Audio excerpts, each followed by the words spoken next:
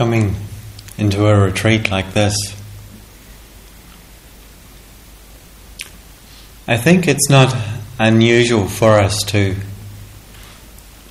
bring some hope or wish, or possibly even some expectation that what we will be entering into is a clear, direct and linear movement. Engaging in spiritual practice will take us, we hope, we imagine, we pray sometimes, will take us from the chaos, the confusion, the pain, the struggle and the conflict of our lives to a place of clarity, peace, ease and delight.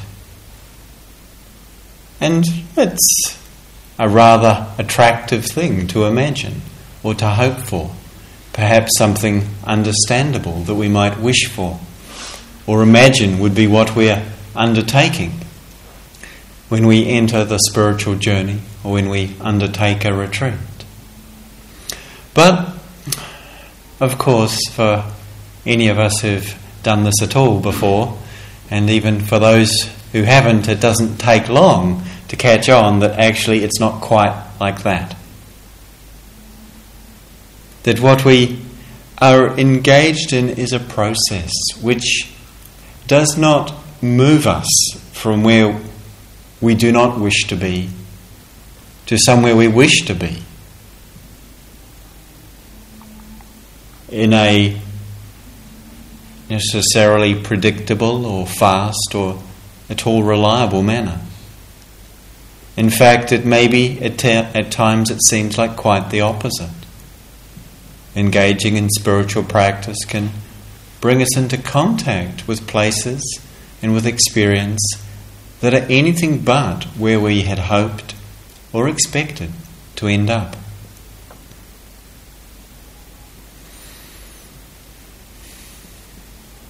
Rather than some linear progression or development that we can map or track and give ourselves a little pat on the back for having got to first base by day 3 or second base by day 4 or whatever we might have imagined.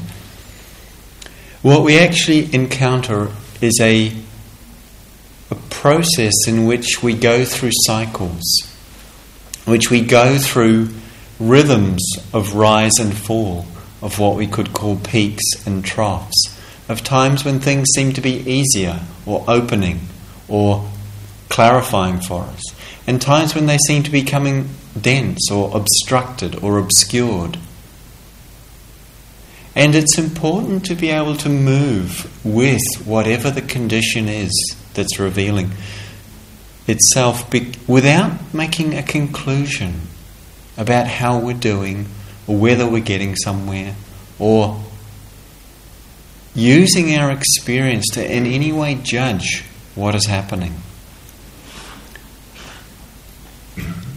There's a story that I heard about one of the senior teachers in the lay insight meditation tradition, Jack Cornfield, who's based in California.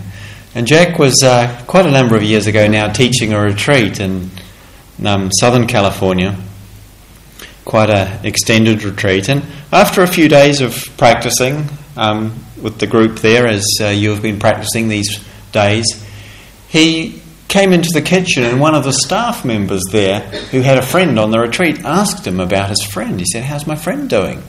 And Jack's response was, "He's doing very well." The staff member was happy to hear and asked about someone else he knew. Jack's response was, "He's doing very well also."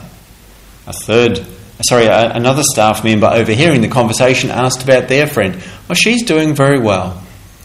And the first staff member said, "Jack, what do you mean by doing very well?" Jack smiled and he said, "They're still here." So if you're wondering how you were doing, you could take that as a useful hint, perhaps. Because this practice that we're engaged in cannot be measured by what happens. Its value, its benefit, its transformative power is not defined by what happens in our experience.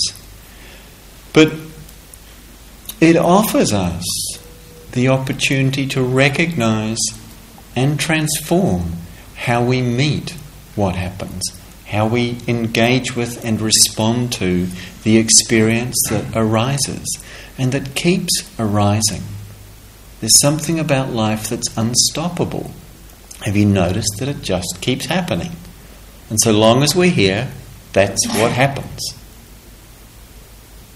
Life keeps unfolding. And sometimes it seems like it's really in our face. Like there's nowhere to escape. And being here, we are asked to engage with that reality directly and to look and see what's happening.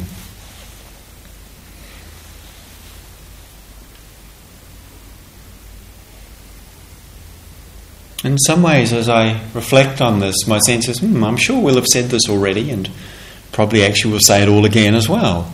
And what's important is to see that we need to keep learning fundamental lessons again and again, it seems. It's not that we can just hear it and know it. So, what is it that we're doing?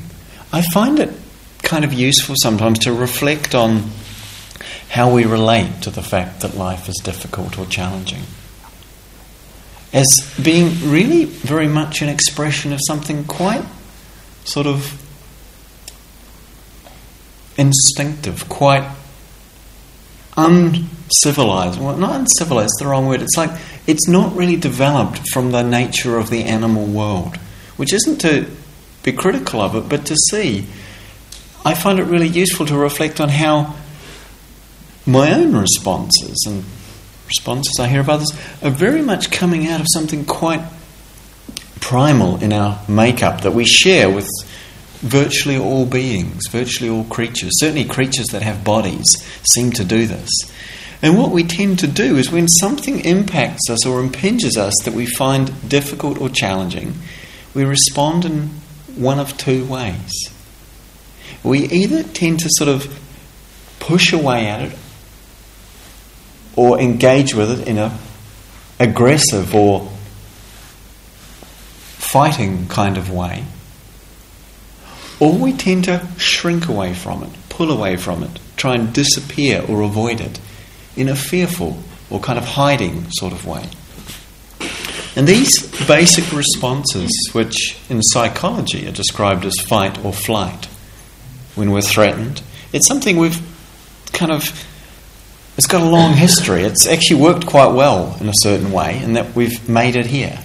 And not just us personally, but the species and mammals in general and beings at all have on many occasions benefited from the ability to defend themselves against something threatening by either fighting or by withdrawing. And yet, what happens is that we get locked into these responses because they're unconscious and they're habitual for us. And we tend to get locked into not just the responses, but the effects they have upon us. So to notice, to see how when there's something that's difficult or threatening that arises in your experience, how do you respond to it? To notice what it's like. How often there can be a sense of contracting, of tightening.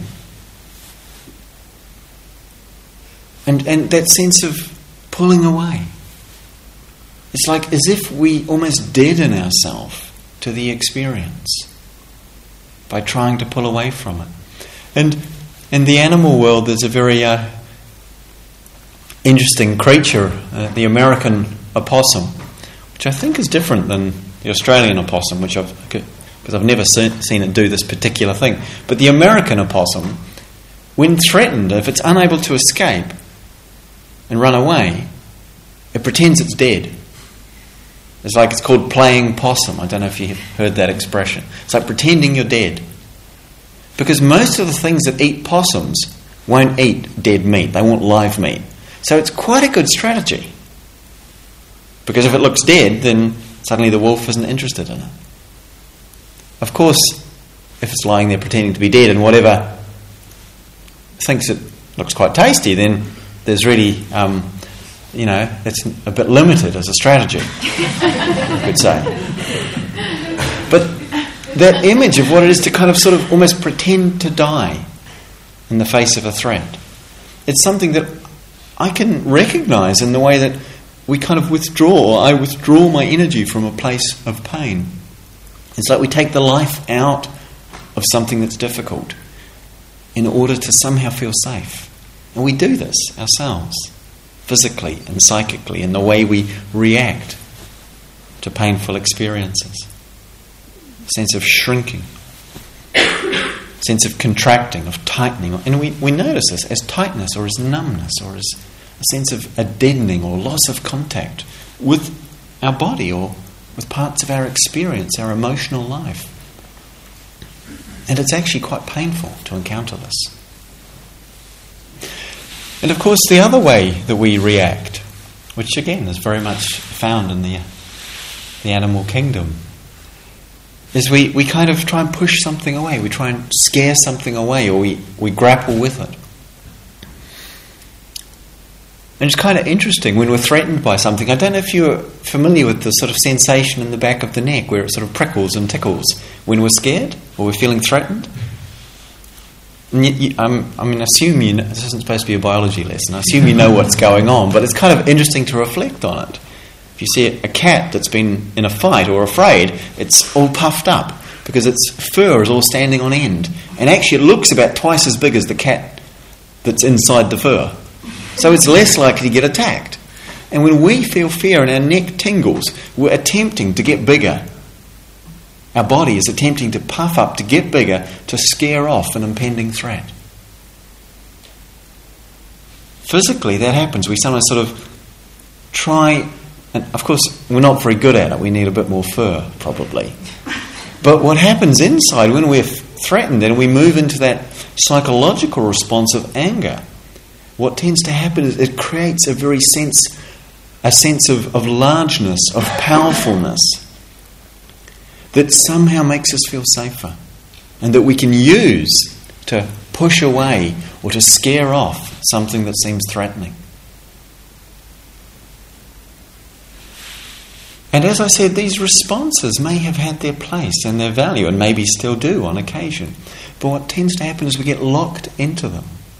There's a fish in New Zealand that demonstrates this rather well. It's called a puffer fish. I don't know if it's found in other countries, but it's an interesting fish. It's kind of flat and it has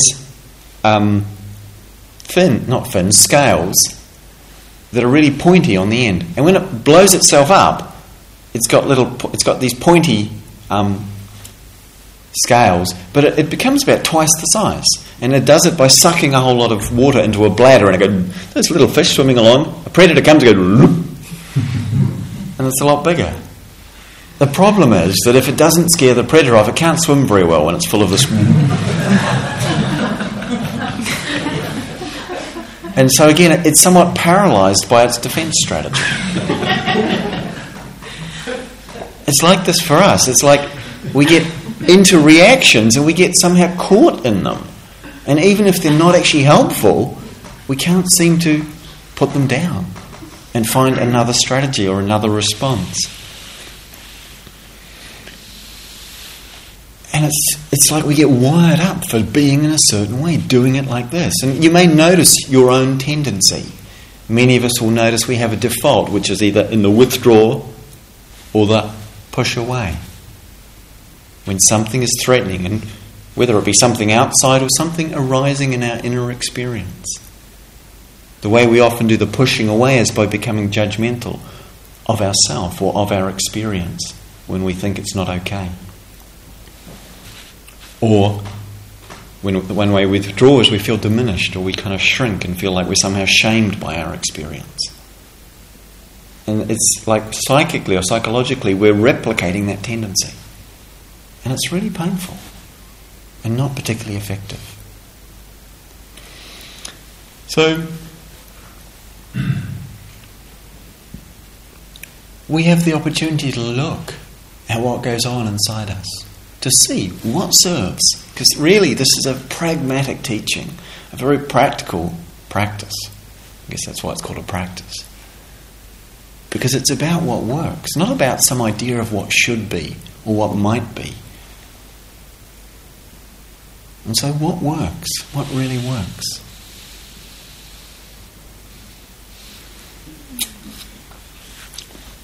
There's a sort of a story or an account, apparently, a transcript that I'd like to read you, because I think it has something useful to offer on this. And some of you may have heard this before, because I like to often share this. Anyway, it's an actual transcript of a radio conversation between a US naval ship with the Canadian authorities off the coast of Newfoundland in October 1995. And it's released by the Chief of Naval Operations on the 10th of October 1995. It starts with a communication from the American ship. And it says, "Please divert your course 15 degrees the north to avoid a collision." There's a response from the Canadians. It says, "Recommend you divert your course 15 degrees to the south to avoid a collision." Americans. You can recognise this. This is probably something that's happened in your life somewhere. Americans. "This is the captain of a US Navy ship. I say again, divert your course." And you get the sense of it sort of puffing up. The Canadians. "No, I say again, you divert your course." And the Americans. This is in capital letters, so I guess that means it's shouting or something. It says, "This is the aircraft carrier USS Lincoln, the second largest ship in the United States Atlantic Fleet. We are accompanied by 3 destroyers, 3 cruisers, and numerous support vessels. I demand that you change your course 15 degrees north." That's 15 degrees north. "Or countermeasures will be undertaken to ensure the safety of the ship." Canadians. "This is a lighthouse.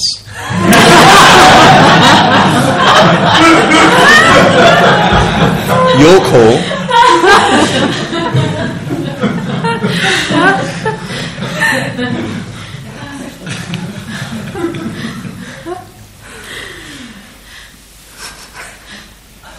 Sometimes we find ourselves gearing up to do battle with the way things are, because we somehow feel that the way things are in my way, and they should get out of my way. And it's like we want to do battle with them, but things are the way they are, and can no more be different than they are than the lighthouse can get out of the way of the ship. It's really obvious in the case of a ship and a lighthouse. But so long as you think what's out there is another ship, we get into the argument. And part of what Dharma practice asks us to take on, whether or not it's a ship or a lighthouse out there, is that at some level we can't avoid confronting the challenging, the difficult, and the unsettling elements of life. We can't clear them out of our path. We have to find a way to engage them that actually serves, that actually works. Because clearly trying to plough through them is going to lead to a collision.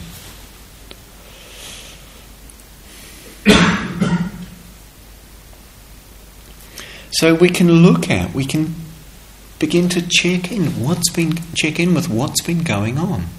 What's actually been happening in our experience, because most of it, unless we've been spending a lot of time working really hard to pay attention, most of it's been going on outside the light of our conscious attention, in the half-light and the darkness of unconscious reactivity and habit. And what we see is that there's this reaction, this attempt to block out experience.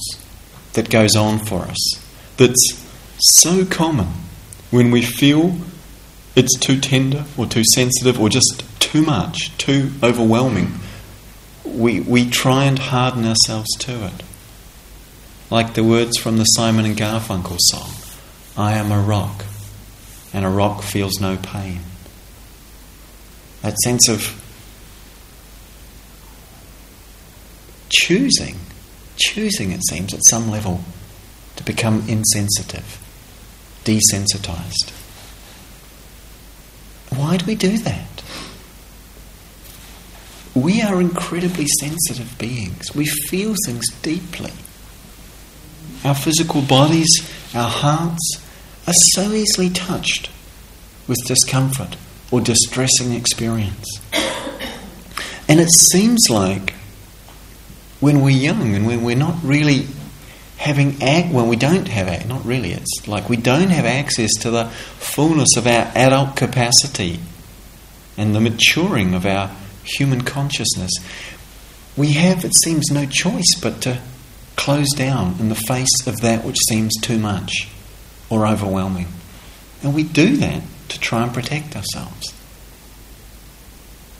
But we get locked into the habit of doing it and get stuck in that place where we've closed down, becoming numb to life, because we can't disconnect or withdraw selectively. We'd like to just not feel the things that hurt, but of course it's not like that.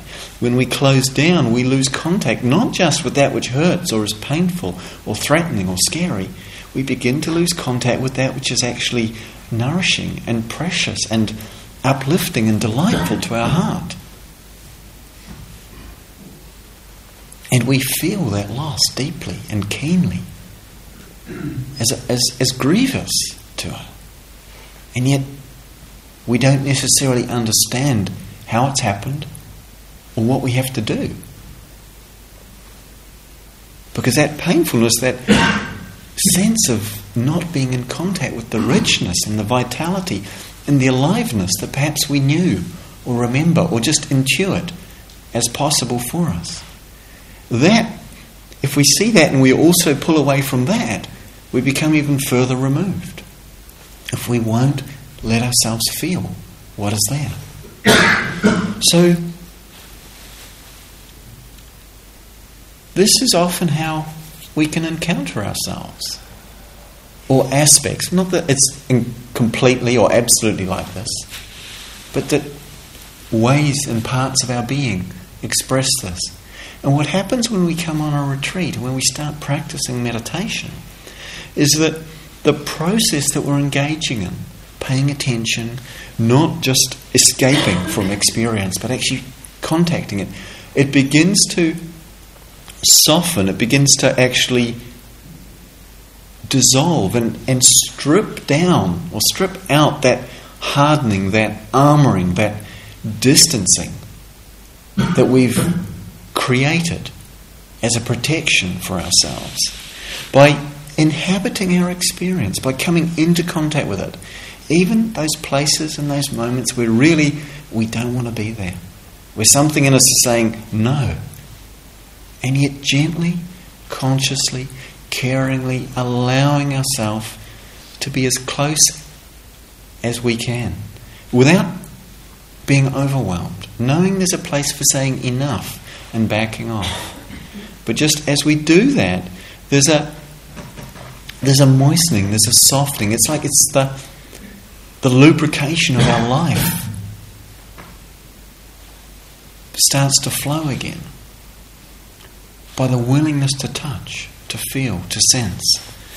And rather than escaping our experience, escaping our life, we are invited to enter more deeply, more wholeheartedly into it, which at times means entering into experiences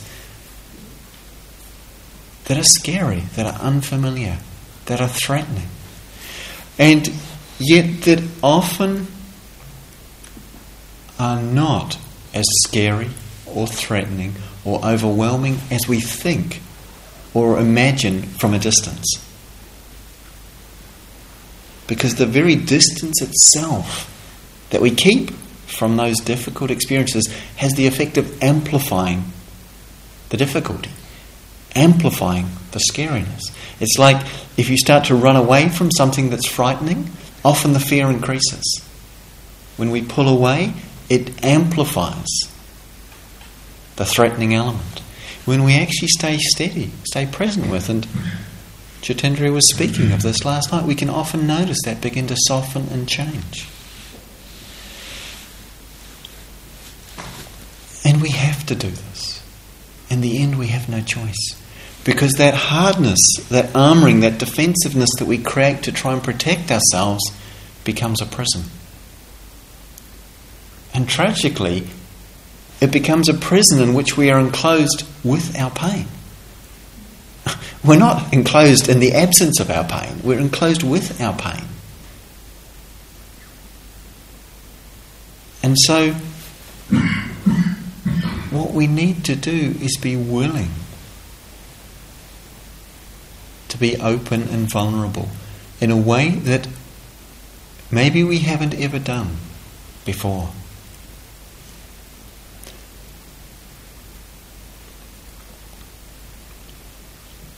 Some years ago I was teaching a retreat in Insight Meditation Society on the east coast of America, and I was going for a walk down near one of the ponds they have in the middle of summer, and there was sort of luxurious or sort of thick sort of grass and shrubs and bush growing around the path.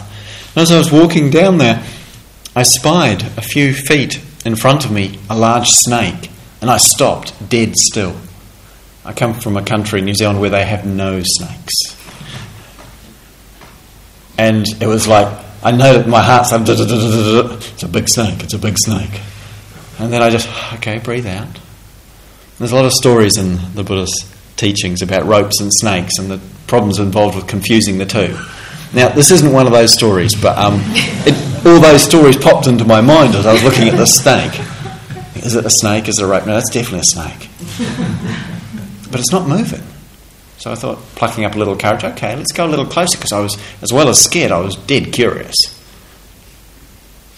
Took a step closer, another, still not moving. Got closer, and actually, once I got to just, a yard or two away, what I realised, because it was a little bit shadowy around its body, was that it wasn't a rope, but nor was it a snake. It was a snake's skin on the path. And it was substantial, like that big. And I looked at it and thought, wow. Apart from, I thought, wow, that snake had to get out of its skin. And, we all know that snakes shed their skin, but I was just feeling, what's that about? What's that like? Why does a snake get out? That's its protection, that's its safety. And again, not to overemphasise the biology lesson, I suspect you all know this, but what really touched me was the sense of, that snake has to shed its skin. Because it's rigid, it's fixed, that's why it's protective, it's hard, but it can't stretch. And actually, a snake, as I'm sure you know, has to shed its skin in order to grow, or it will die. And I imagine, I don't know this, but I imagine when it comes out of that skin, it's got to come out kind of pink and juicy, because there's no point coming out with another hard skin on. It's not going to be any bigger than the last one. You've got to come out with something soft and stretchy. But you've also got to be vulnerable to do that. If a hawk comes past in that moment, you're in trouble. So there's a way in which here we're sometimes being invited to shed some of the skins that we've built up, the armouring that is actually limiting because it cannot stretch, it cannot grow. And this really happens when we start to see that the pain of the limitation that is imposed by that defence structure is greater than the pain it's protecting us from, or trying to protect us from. When that happens, it's like there's a sense of, okay, I'll do this. Not great, I'm going to get really vulnerable and be pink and juicy have to worry about the hawks, Fortunately, here pretty much everyone's kind of friendly and gentle, and we've all taken the precepts just in case we're not friendly and gentle for one moment or two. So it's pretty safe to allow yourself to be vulnerable, to allow yourself to go to those places that you might not otherwise.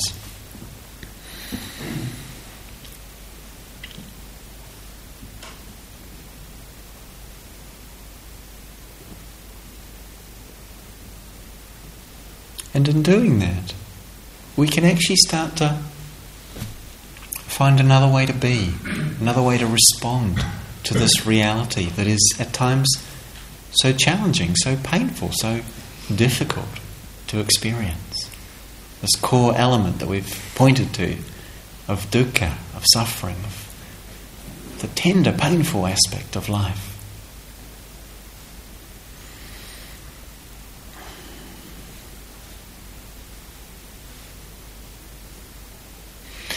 It can often be that we're really hard on ourselves. It can often be that we tend to blame ourselves for the way our experience has turned out. That we tend to blame others as well. As though somehow, because of what we've done, or because of what they've done, we had to experience pain. Now, it's true that sometimes our actions have caused pain. And it's true that sometimes other people's have caused pain. And there's an appropriate place for learning about what is skillful in our own action. And there's an appropriate place for taking care to protect ourselves from what is unskillful in other people's actions. It's important to be really clear about that. And Dharma teachings are not saying we somehow become passive in the face of that which is harmful or threatening to us. But at the same time, we need to understand that pain and difficult experience, although the particular way we experience it or the form it comes to us in is determined by particular actions on our part or those of another, or circumstances. But although that is so, it is not possible to live a life, to experience being alive, without experiencing the painful and the difficult. And so in some way, it is not caused by the actions of oneself or another. It's inherent in the nature of the experience of being alive. And we need to really take that on. This experience is not an aberration or an error or a mistake, nor is it being done to us because we've done something wrong and we're being punished, and that we somehow deserve pain. Not at all. It's quite appropriate, natural and right to wish for freedom from pain and suffering, out of compassion for ourselves and for others. And yet acknowledging that this body, this heart, this mind are subject to conditions that are painful, that are difficult. And to give attention to that experience.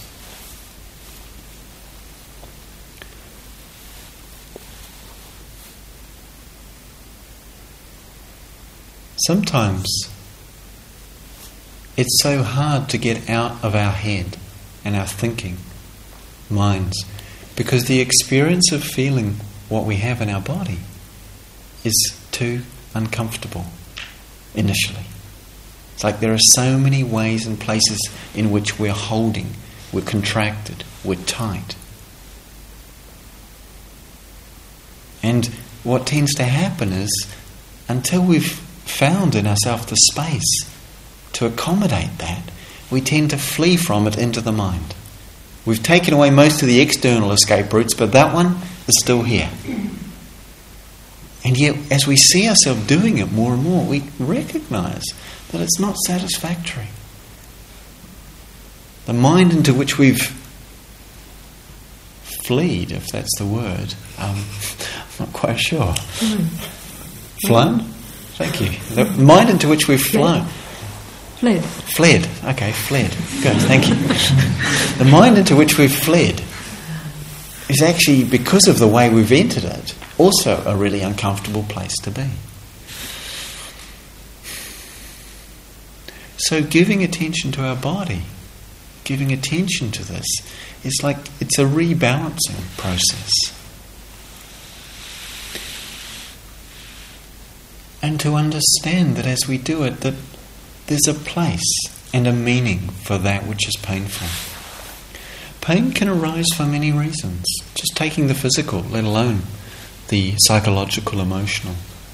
But in terms of just simple physical pain, there can be sickness, there can be injury, there can be the process of aging, there can be just the fact that we have a body. We sometimes think, my knees hurt because I have to sit here in this funny position. They won't let me move. My back hurts because I can't stretch it.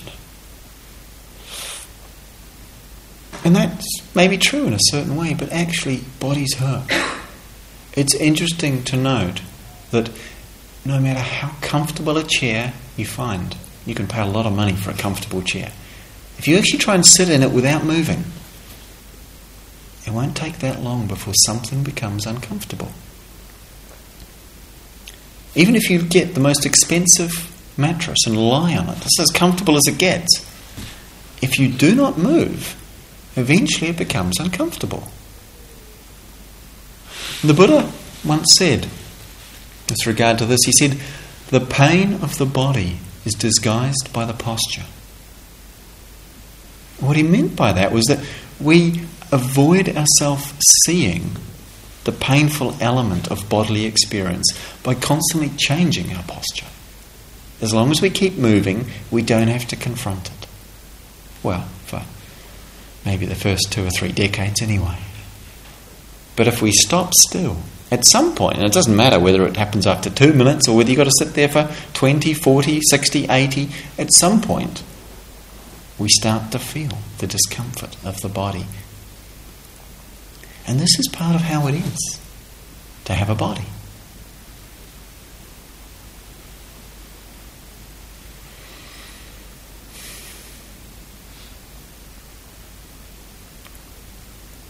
And we've talked about our reactions to pain, about opening to pain, about being with it, about making space for and relaxing with discomfort, and also about being able to say that's enough and make a change to our posture.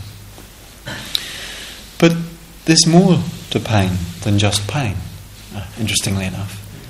Pain has the effect of opening us up as we allow ourselves to feel it. It's like a fire that burns away the dross, the dead stuff in our heart, when we allow ourselves to feel it. Khalil Gibran in The Prophet wrote, he said, "Your pain is the breaking of the shell that encloses your understanding. Just as the stone of a fruit must break in order that its heart may stand in the sun, so too must you know pain. And if you could keep your heart in wonder at the daily miracle of your life, your pain would seem not less wondrous than your joy.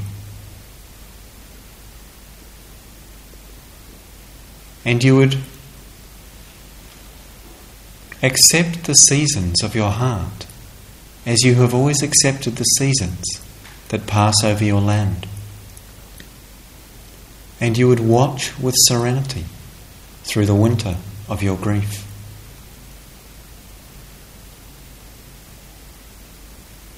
I find these words remarkably poignant and powerful.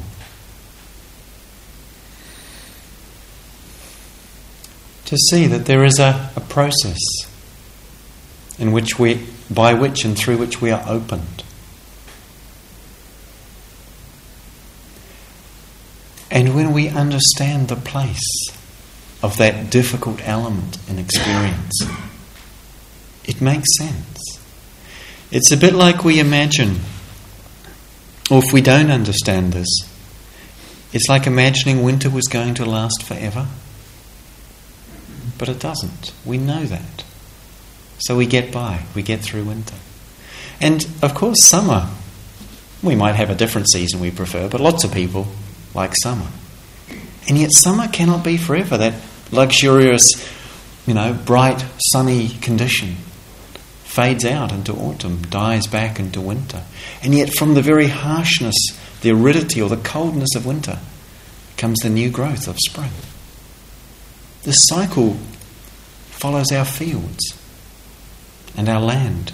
It goes through these seasons, and we understand that this is how it must be. Our life, our hearts go through the same.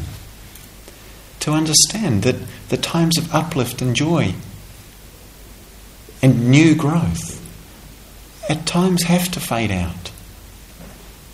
And yet in those places of harshness or challenge, new potential is slowly ripening. Even though in winter you may not have any sense that deep in the soil the bulbs are building their shoots to break forth with delicate flowers. You can't see it going on. But one can come to know that this is what happens and trust the process. And in trusting it, open our hearts to the winter of our life. Those hard places, those harsh places that we encounter.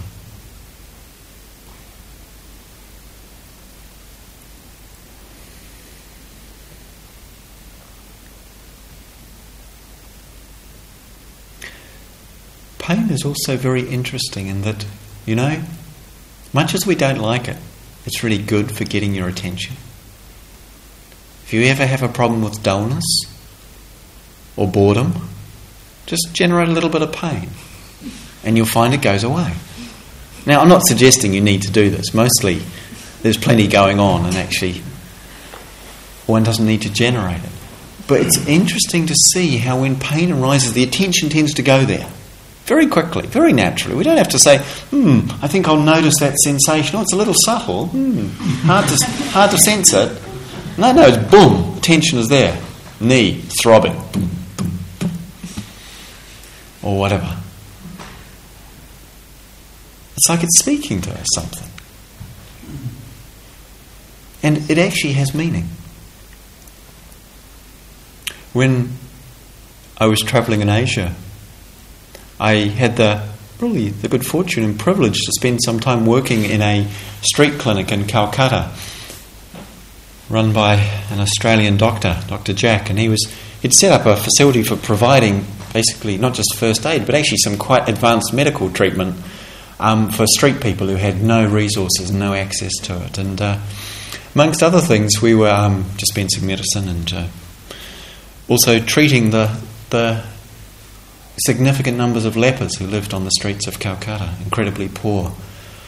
And it seemed blighted people in certain ways, though also incredible brightness in some of their eyes. But one thing I learned about leprosy that shocked me, which is very relevant to this reflection, is that actually leprosy doesn't cause you to lose parts of your body in the way that I had always imagined it did, because that's, the whole leprosy thing. Actually, what leprosy does is it kills the nerves. And people who are poor and uneducated and don't really know about disease and infection, if they cut themselves or they burn themselves, they don't feel it. They don't treat it, it gets infected, and then they lose that tissue, that finger, that lip, that whatever. If they could feel the pain that was happening in their body when that was going on, they could get it treated. And this is what struck me, the thing that would most transform the life of a leper would be to feel pain. It's like pain is saying really clearly, pay attention here. That's what it's saying. Pay attention here. It's a clear, unambiguous message. If we can listen to that and actually pay attention, allow ourselves to open to the experience.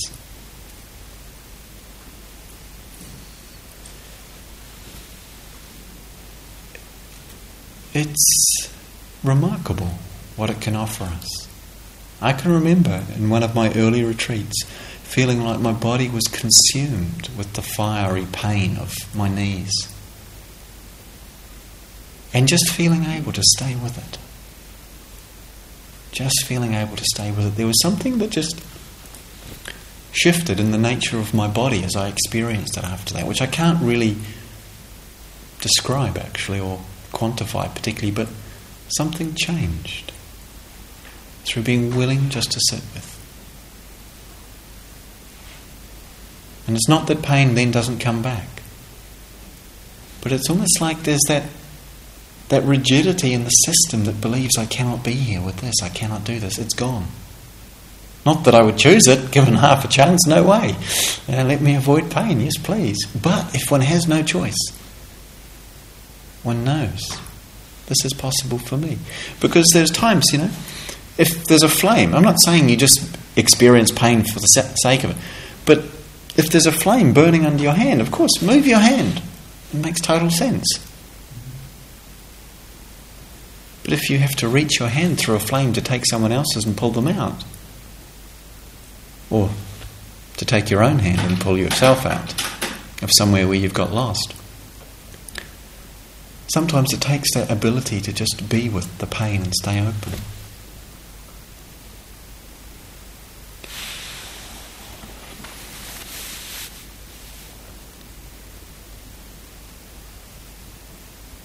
And to stay present. Because with pain, mostly what we're reacting to is not the pain. It's the fear that is linked to it. And this some of you have actually referred to, spoken about. Sense of seeing the fear around the pain and how that is actually really difficult. More so than the pain itself. Often. The fear. How much of our life have we spent trying to avoid things that we fear will cause us pain? Probably an immense amount of time and energy, each of us, certainly I have, expended trying to avoid things we imagine or believe, or maybe know accurately, will cause pain.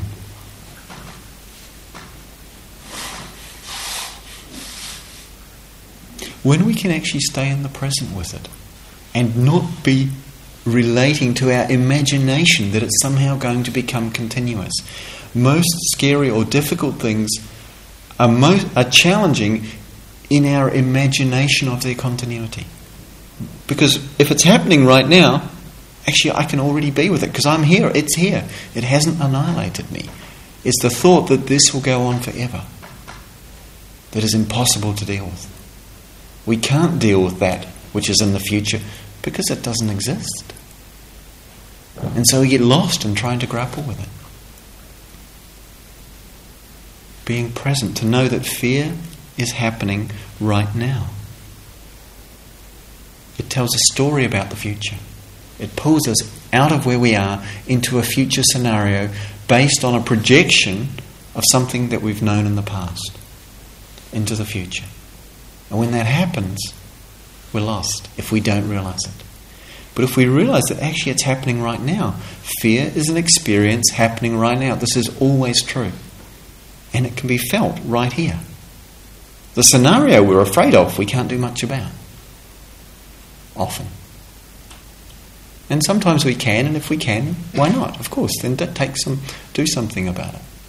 But often we can't, because it may never happen. And yet being with the experience, letting ourselves feel it, we actually come back into connection with life.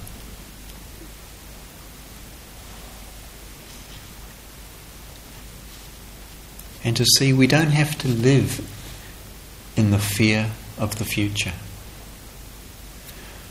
Wendell Berry, the American ecologist and poet, writes, or one of his poems,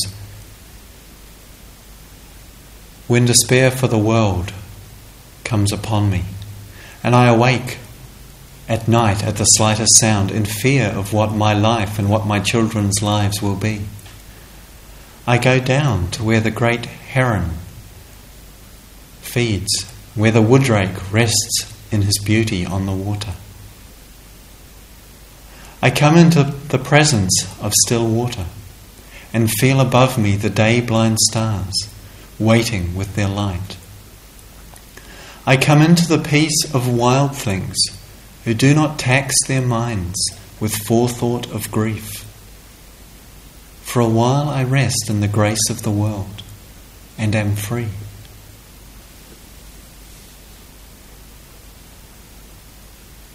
The peace of wild things who do not tax their lives with forethought of grief.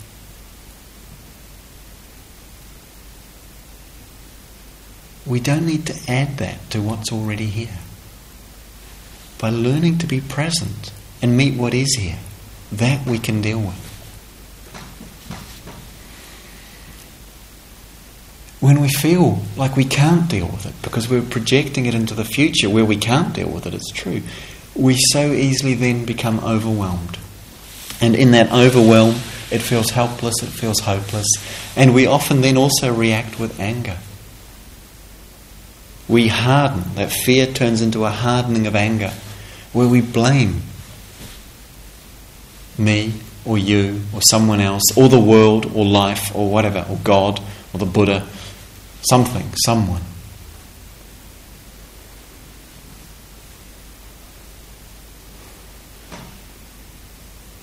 And under that anger, of course, is an immense pain or sadness or grief, so often, at the way things are.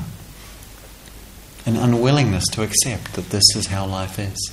That's not all there is to life by any means, but some of life includes this. And although my story is unique and your story is unique, each of us has our particular configuration of how it was and how it is and how it will be for you or for me. The overall theme of it is universal.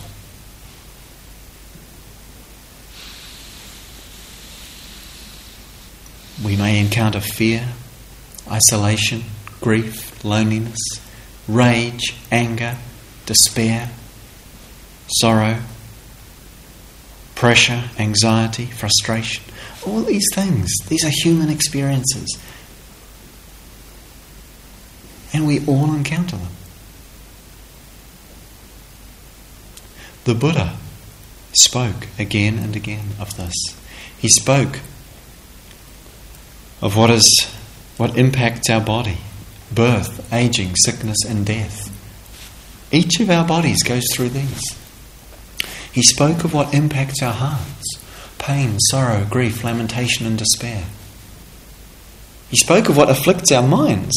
He said, being associated with that which we do not like, being separated from that which we do like or love, not getting what we want. This afflicts us, these things. And when one hears this, it's a bit like, now that would make a good advertisement for meditation, wouldn't it? Come along, experience sorrow, pain, grief, lamentation and despair, and not getting what you want. It's like we don't put that on the brochure. And yet we could, because it's true, because this is our life. However, if we see that it's not about you or about me, if we see that it's universal, as someone was commenting in the group today, seeing that this is shared, this reality, when we feel like it's because I've done it wrong, I've got it messed up, or it's been done to me and I deserve it because I'm bad, or I don't deserve it and it's not fair, and it has a sense of isolating us. And it's in that isolation and disconnection that the deeper suffering happens. When we recognise it, that it's shared, that it's something we all encounter, that it's part of everyone's journey, then interestingly it's just as painful, and yet it connects us. It doesn't cause suffering in the same way. And that connection gives us, that connection, that connectedness actually gives us the resource to meet it. to hold it. It's the sense of isolation that makes us feel like we cannot. And that harks back to what it is to be a very small child or baby, who when first impinged upon, that's how impingement is actually the beginning of a sense of being separate and isolated in the baby's consciousness. And it's associated with total vulnerability and helplessness, because a baby is. So, some of that is what we encounter when we encounter the difficult experience in our hearts, in our bodies, in our minds.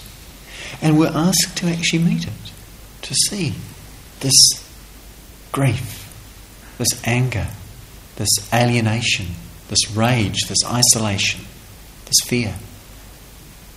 Whatever it is that we encounter, that you or that I meet, that this is the material that we have to open to.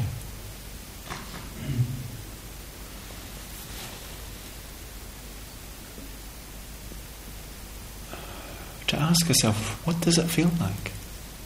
Where do I feel it? Is it hot? Is it hard? Is it tight? Is it sharp? Is it soft? Is it cool?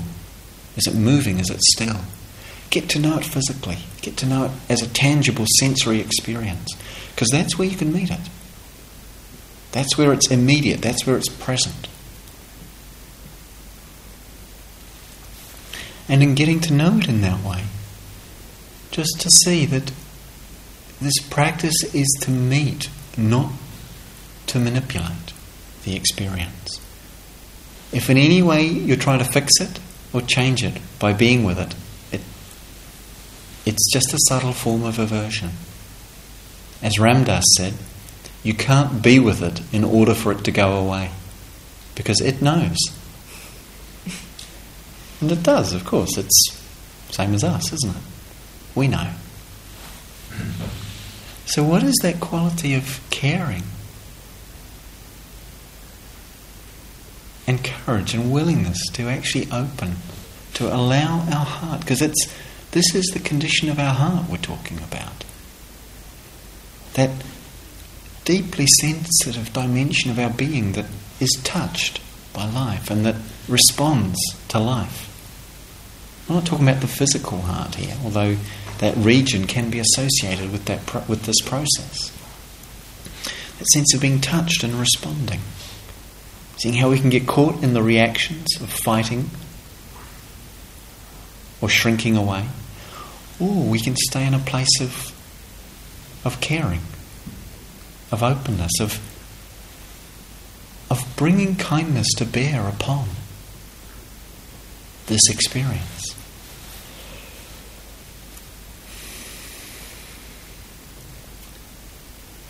As we do that, we give it the space to move, because all experience is by nature fluid. We talk about this in many different ways. All experience is by nature fluid, changing.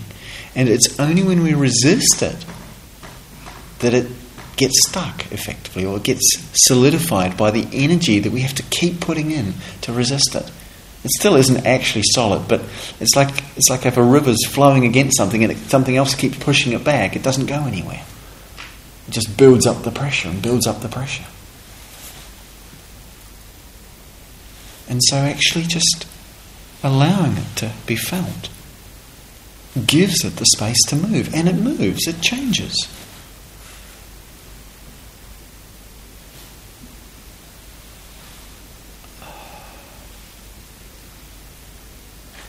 And what this process reveals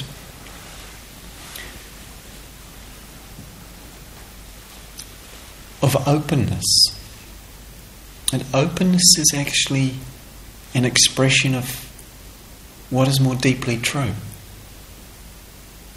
Openness is an expression of the nature of, we could say, what we are.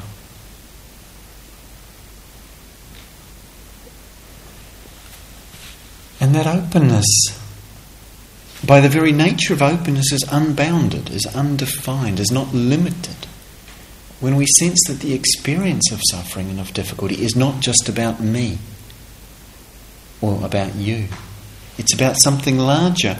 We actually open into the container in which it's happening, which is life, which is conscious, tender and caring and alive. And opening into that, we see that this has the capacity to hold. Not hold in terms of grasping, but hold in terms of cradling or embracing. This has that capacity. We don't have to do it. We have to allow ourselves to be open to that. That openness that is there. That benevolent caring. That at the same time understands that the experience of the difficult is something that helps us wake up.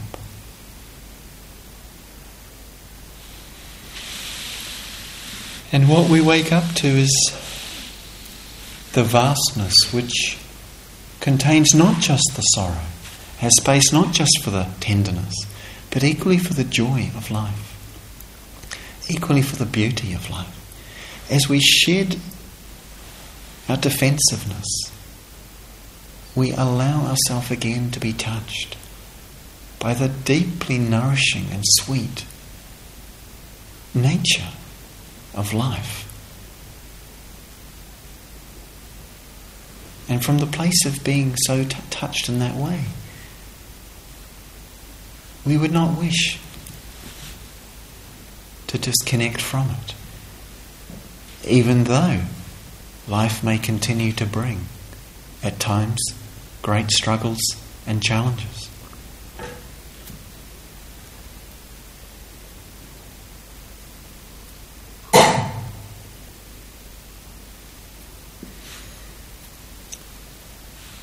So can we have a few moments quietly together? Thank you for listening. To learn how you can support the teachers and Dharma Seed, please visit dharmaseed.org/donate.